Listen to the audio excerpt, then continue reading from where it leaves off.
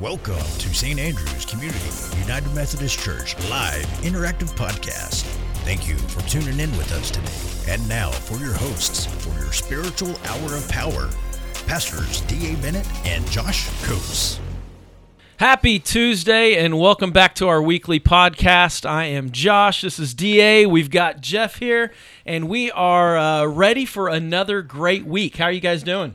I'm doing really well. I feel incredibly stressed because of all that's going on, but it's times like these when I get to step away from the stress and do what we're called to do as far as making disciples of Jesus Christ and how this podcast helps with that. So I love being able to shift focus on this. It's a good distraction. I was telling Jeff beforehand, I said, you ever have those Tuesdays where you just kind of wish that we didn't have the podcast because there's so much going on, but it's a good distraction. It's a nice 30-minute break from the chaos that is going on and just allowing us to dive into the sermon and the word and have a great discussion from the last week's sermon. Right. Jeff, how are things in your world today? I know hockey practice has started. We're looking at a banner year for the Broncos. Absolutely, yeah. Been a great offseason, recruited well. Looking like we're going to come out of the gate at number one in the nation. So awesome. huge target on our back. But, couldn't be better today, taking off for vacation for a couple days today, going down to Dallas, going to dream and drool over some awesome collectible cars and whatnot. So be a good time out with Bear and my dad, and we'll go down there and see what we can do in Dallas and, but yeah, it's been a great week. Yeah, and those of you that don't know, Bear is not actually a live bear. That is his term of affection for his child. Absolutely. So are you a gearhead? Are you a car dude? No, I don't know anything. I mean, literally, I can't do anything but put gas in a car. I mean, that's good. What's your dream car? Here we go. One that doesn't need work. One that doesn't have a payment. So Right. I've got that. Right. It's funny because I've been asked that question before, and honestly, my mind always goes back to vintage muscle cars. Yes. I was watching a movie yesterday, and there's a scene where they're at an auto show, and there is an old black 442's got a spoiler on it. I'm like, God, yeah, that takes me right back to high school, and those muscle cars are something else. Oh, I love muscle cars. Last year, we got to see the Bullitt Mustang at the Mecum auction. So, and that's where we're heading back down this year. But yeah, got to see these iconic classic cars. So, what is your classic car that you would want? Well, again, I like looking at them, but the thing is, I used to have like a 1942 Chevrolet pickup. And of course, you're working on it all the time, and I'm Absolutely. like, I'm Josh. I know where the gas goes and where the oil goes, so it's not helpful. I don't even know the oil part. So my dream car would be a brand new Ford F-150 King Ranch. There you go. Something maintenance free. Something that's maintenance free and comfortable. And again, it would have to have no payment. So I'd like to have to win a hole-in-one on win this truck golf tournament or something. And I don't see that happening. Yeah, I've golfed with you. I appreciate that, Josh. I'm not hitting any hole-in-ones either. Self-deprecation is one thing, but getting slammed by other people is a whole new level. I don't have any room to speak. I'm not hitting any hole-in-ones either. But So we've been in this series. I was actually counting. I said Sunday. We've been all summer long. We were in this series, Creating the Church, and during the intro, I started counting. I think we had 14 sermons. I think so. In that series. Is the church created yet? Well, as I learned to say, the church God has created and is creating because we know that God creates the church out of people, and people change and people grow and people evolve, and yet the basic parts of what we read in Acts as far as what got the church moving and how people responded to the infilling of the Holy Spirit, that part of it I don't think has really changed. Right, yeah. And so we looked at the idea of when the Holy Spirit was given, how do you become a member of the church? When we have coffee with the pastor and we talk about church membership, it's like, well, to be a member of a United Methodist Church, you have to be baptized. That's a priority. And that's what Peter lays out in Acts chapter 2. Well, you turn from your sin, you repent of your sin, you turn to God, And of course, in that circumstance, they hadn't all been baptized and be baptized. That was a sign of the covenant. And that gave people a great starting point, a great foundation, but then their devotion. You know, sometimes we can laugh in the church that some answers never change. You know, what do you need to do to be a strong Christian? And it's in Acts 2:42. Yeah, absolutely. You know, I mean, they were devoted to all the things that even today we should still be devoted to as the body of Christ. Right. Apostolic teaching, we say, hey, go to Sunday school, go to discipleship, go to Bible study. Go to midweek. Starts tomorrow night. Go to midweek. Starts tomorrow night. Meal at 5:30. Classes start at 6:30. And then beyond that, they were committed to fellowship, which, again, was not just having fun, having a party, you know, tailgating or anything like that, which happens this Sunday. Right. It was that there was concern for and dedication to each other's highest good. There was healing when hurt. Fellowship was not just having a party. It was a vital part of their relationships with each other. And when they would have fellowship, they would share meals, including the Lord's Supper, which Jesus said, do this as often as you can in remembrance of me. And then finally, they were committed to prayer. And that's one place I wish Scripture had given us a little more detail, is not just that they were committed to prayer, but what were they actually praying? Yeah, what did that look like? And maybe at that point, that's one of those things where God says, that's something that's going to continue to be the same and continue to change, is what and how people pray. Yeah. But then out of that common devotion, they had a changed lifestyle. Right. There, you hit on this the previous week, this transformation that they experienced because of their encounter with Jesus, because of their filling with the Holy Spirit. They are completely transformed. They are completely new.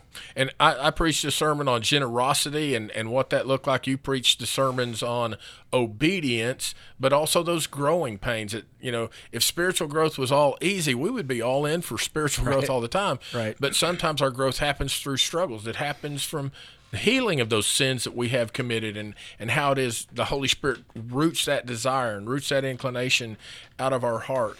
And anytime we have something that God is blessing us with and we are doing good, we can always be certain that God has an enemy that wants to undo everything God's doing in our lives. Absolutely. And whether that's through the work of a spiritual imposter, or it's people in another type of religion, or even within the church that are hostile to our way of doing things. And you know, sometimes we stand and fight, sometimes we recoil and hide, but in that sense, the church scattered. But God's used that for good, because as people scattered with belief in Christ, they continued to share the good news with others who were there. Yeah, they continue to be bold and obedient, and that's the recipe for the power of the Holy Spirit to be unleashed in our lives. And that's what we saw throughout the entire early church. So that's about a review of 13 of the 14 weeks. And so let's deal with 14. And we read about a watershed event in the life of the church. If you are reading a hard copy of a Bible and it has a heading in it, it will probably say the Jerusalem Council. And here's what the situation was. Paul and Barnabas are partners in mission, and they have gone to Antioch on one of their mission trips. And after they have established this in Antioch, some other people that I believe were spiritual imposters came in, and they were actually Jewish converts to the Christian faith, but they missed it at this point, because they said, well, you can't really be a Christian unless you're circumcised. And Paul and Barnabas are, no, that's not how it works. And such a sharp disagreement happened that the people in the middle, these converts, that some were Jews and some were Gentiles, they're confused. And so they send Paul and Barnabas back to Jerusalem to meet with the apostles. They send some of the believers from Antioch with them so they can hear what's going on. And then after the decision is made, they send Paul and Barnabas and these believers back to Antioch, but some of the apostles go with them. And what the decisions that were made, I love some of it. We really didn't get to talk too much about this on Sunday, but when the Jerusalem Council is saying, this is what you do, they said, we do not want to put a burden on people. In other words, we want to keep this thing of following after Christ to be as simple to understand as possible. Yeah, I like to say Jesus plus nothing. Say more about that. So I think even to some extent we do this a lot today. When I think about what they're going through, you know, they've got that tension. They're trying to figure out, okay, what does it mean to be a Christian? What do we have to do to be a Christian? And in some of their minds, it was, well, you become Jewish first, and then you become Christian. Yeah. And so they were adding things to that. And I think so many times we do that as well in the church today when we're thinking about what it means to truly be a part of the church and a follower of Christ. We begin to say, well, you have to go to Sunday school. You have to go on a mission trip. You have to, and you just start adding to the list. And while those are all things that we do to live out our faith, and those are all things that are good for us to do and we should be a part of, I think sometimes we make it a checklist thing where it's you have to do that to be a follower of Christ. And so I like to think of it as Jesus plus nothing. Everything else is how we live out our faith, but it's not what saves us. It's a relationship with Jesus that saves us. The other things are a response to that relationship, not what necessarily saves us. And so I think of it as Jesus plus nothing. And that was the problem, is Paul and Barnabas were preaching, you just turn from your sin, turn to God, be baptized. But these other people were like, no, you've got to be circumcised too. Then you're really going to receive salvation. And so that was the problem. And part of the greatness of what we learn in this, and sometimes this is easy to overlook, is what is going on when God is creating the church. The church is now being created with systems of accountability. Yeah. And one of the things that I love about church is when we do have those systems of accountability, because when there's not a central kind of group that is discerning and trying to understand what God's will is, if everybody's just doing their own thing, then the result is chaos. Yeah. If you're a young believer, and or let's just say when you were young in ministry, there's a possibility that somebody could say, well, now, Josh, to be a pastor, here's what you need to do. Right. And then you come into our tradition and they're saying, okay, now, as a pastor, this is what you're supposed to do. And you may have friends that are part of other traditions say, well, when you're a pastor, this is what you need to do. And you have to work through that to forge your own identity. But for new believers in Christ, when Christ awakens us, when there's a passion in our hearts, we just want to learn and grow. And if people have a different understanding of that, it can create chaos. I don't know what I'm supposed to do. They're doing it this way. They're doing it this way. Who's right? Right, yeah. And so a couple things I think about in all of that. One is the church is becoming more complex. Right. I preached on it several weeks ago on the growing pains. Exactly. But at that point, the growing pains were still just there in Jerusalem. Right. It wasn't until the next chapter that Stephen is stoned and the church is scattered. And it's in that scattering where we see more complexity added to the church, because it's just like what you're saying. Well, this church does it this way, or they believe this. So what, and this church does it this way. So what is it that we should be believing? There's a lot that are on the fringes that, we see denominations argue, how many times can you be baptized? Can you be baptized this way, or does it have to be this way? Communion, is it the body of Christ? Is it representative of the body? I mean, there's all these things that denominations... Who can take communion and who is excluded from communion? There's all of those things, but at the end of the day, they're having to decide, okay, what's the foundation? What's I think of it, when you walk into a Walmart, you know what to expect walking into a Walmart. Yeah, then I'm probably going to spend more money than I intended to spend when I went in there. You can walk into any Walmart anywhere in the world, as far as I know, and it has a similar look and appearance. The layout. It's because these are the things that are expected if you're going to have this Walmart there. And so that, in some ways, is what they're deciding as the church. The central hub is saying, okay, we're scattered, we're everywhere. It begins to look a little bit different in the context and the culture. So what are the things that we have to hold tightly to so that we don't lose that important piece and end up becoming something heretical that's just out there? And so that's what they're doing, is they're laying that out so that they know, here's the accountability. This is what is expected. If you're going to be a church of Jesus, wherever it is, these are the foundational things that you need to be about. Right. And we can actually appeal to a better authority on this than you and me by switching the gear from Walmart and going to Target, because Jeff worked for Target for a number of years. Jeff, is there any insights you can give us on store layout and what the uniformity of that from store to store looks like? Oh, absolutely. All that is mathematically all lined out. There's tremendous studies. They spend millions and millions of dollars figuring out exactly why people come to a store to begin with, and that's how they lay out the store. For instance, a lot of people go in to get milk, right? So they put milk and dairy all the way towards so the you have back. to walk So through you the gotta entire walk store. through the Right. entire store. Oh, guess what?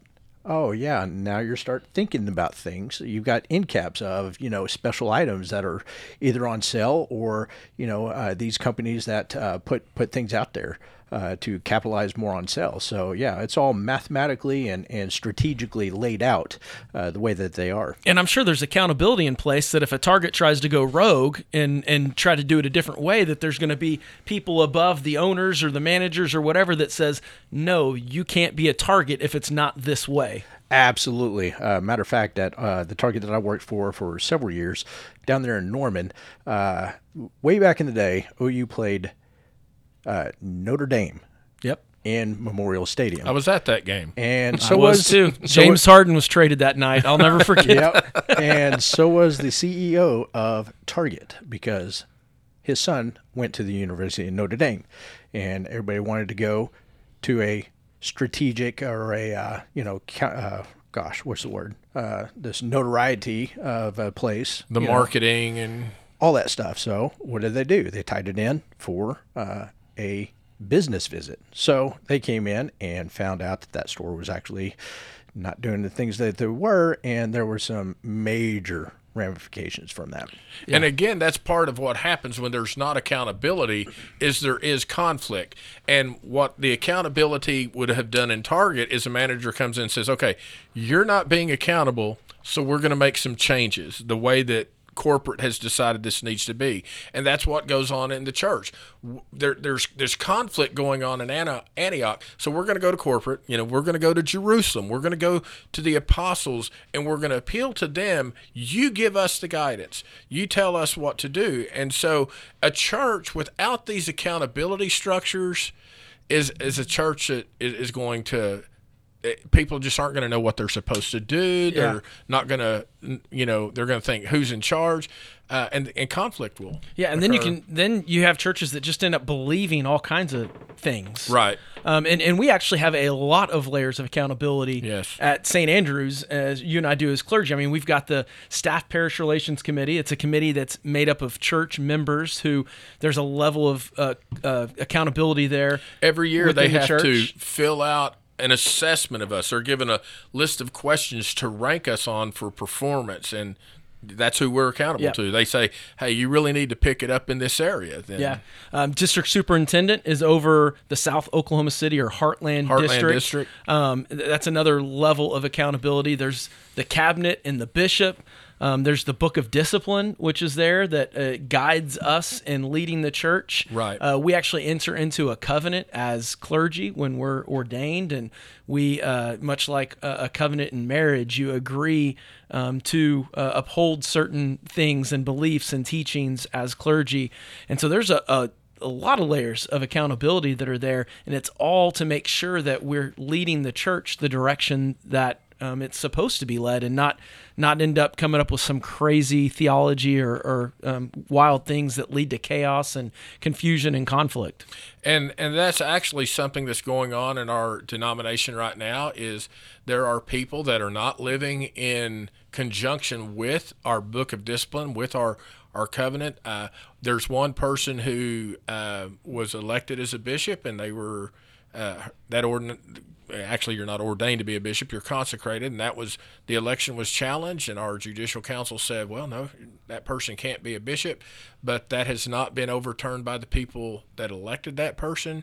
In fact, I was looking at something last week, and that person sitting in a bishop's office has actually been accused of heresy for teaching things that we as United Methodists simply do not believe. The teaching was that Jesus was seen as sinful, that Jesus was racist, and in our way of looking at it, we say the one who knew no sin actually becomes sin on our behalf. But that lack of being able to stay accountability, it has people confused, and there is a lot of conflict that results over that. Imagine when you think about the speed limit, right? If there were not police there to give tickets, or if they gave tickets, but then there was nothing in place to actually make you pay the ticket. Right. It's just chaos, because at that point there's not a speed limit. It's either not being enforced, or you're not having to pay whatever the set amount is for the ticket.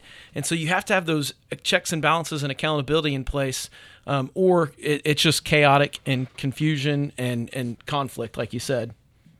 And so the systems of accountability are not just there to be punitive. It's not there to punish people and say, oh, you did this or you believe that, here's what's going to happen to you. What happens is the spiritual authority helps us to know, and this was what they were doing in Jerusalem, what is right practice, but also to offer protection from spiritual imposters. Right. Yeah, absolutely. Absolutely. They're able to identify those better, because they say, no, look, these are the things we're about. And clearly this spiritual imposter is teaching a different way, leading a different direction. And it's easier to identify that, and because they laid out what was necessary. And one of the places that I think about in Scripture where this really comes out is when you get into the book of Revelation. There's 7 letters to 7 churches, and the first one is, I praise you because you are not giving in to the teachings of the Nicolaitans, which were a heretical group that the church had to deal with, and they are praised for defending the faith and keeping the true faith. Now, they're criticized because they were so busy on defending the faith, they lost their love for Jesus. And that's one of the things that when we're accountable and we're checking, balancing, is we come back to, don't lose your first love. Don't lose your primary thing. Make sure that you're staying in love with Jesus, which is actually something John Wesley would talk about, stay in love with God. But we do have to deal with those wolves in sheep's clothing. Yeah, absolutely. And they're plentiful. Unfortunately, they are. And that's why it's important that we stay devoted to those things that transform our lives, is so as we become more and more aware, this is who Jesus is, this is what he taught, this is how we then live, that we begin to mature in our faith. The actual decision was, hey, they don't have to be circumcised. That was the actual decision. Right. But then they came in and said, well, let's talk about 4 things just that we're going to require you. Don't eat meat sacrificed to idols because people think you're participating in pagan worship. Don't eat meat that has been strangled or consume blood. Again, pagan rituals, but also Jewish dietary laws. And then, abstain from sexual immorality, which, again, that's one. It's like, yeah, the church has always said that. But to me, it just says, of all the things that were going on, it was the idolatry and the immorality that were the really big cultural things that the church was having to deal with. Yeah, absolutely. I love how you ended the sermon this week, because what I recognized in it, because I know the direction that we're going in the next series, is you really laid the foundation for really where we're going next by saying grace is the gift of God offered to all people. And I love that emphasis on all people. The question for, do you have to be circumcised to have salvation? Again, that was, no, you don't have to do that. And I love how it says it in 15, I believe it was verse 11 of the book of Acts, that it says, for, we are all saved the same way by the undeserved grace of Jesus Christ. And that is a message that it is a timeless message. It is a message that we share time and time and time again. But friends, the reality is, it is by grace, undeserved grace, undeserved favor that God gives to sinners like us, that promises us salvation. Because at that point, again, he who knew no sin became sin so that we might know the righteousness of God. And by righteousness of God, I think Jesus became sin so that we might know what it meant to be in right relationship with God. And this idea, this theme of all people is the thread throughout the entire book of the Bible. I mean, it's there throughout. You think all the way back to Genesis 12. He says that I'm going to bless you to be a blessing to all the nations. Right. All the nations will be blessed through you. Think about the angel comes to the shepherds and says, I have good news that will bring great joy to all people. All people. And the fact that it was shared with the shepherds is, it highlights even more so the all people, because they were considered spiritual outcasts. They Right. were ritually unclean. And you just go through Scripture over and over, and this idea. I mean, Jesus going into the temple and flipping over tables. You know, you've made a house of prayer for the nations a den of thieves.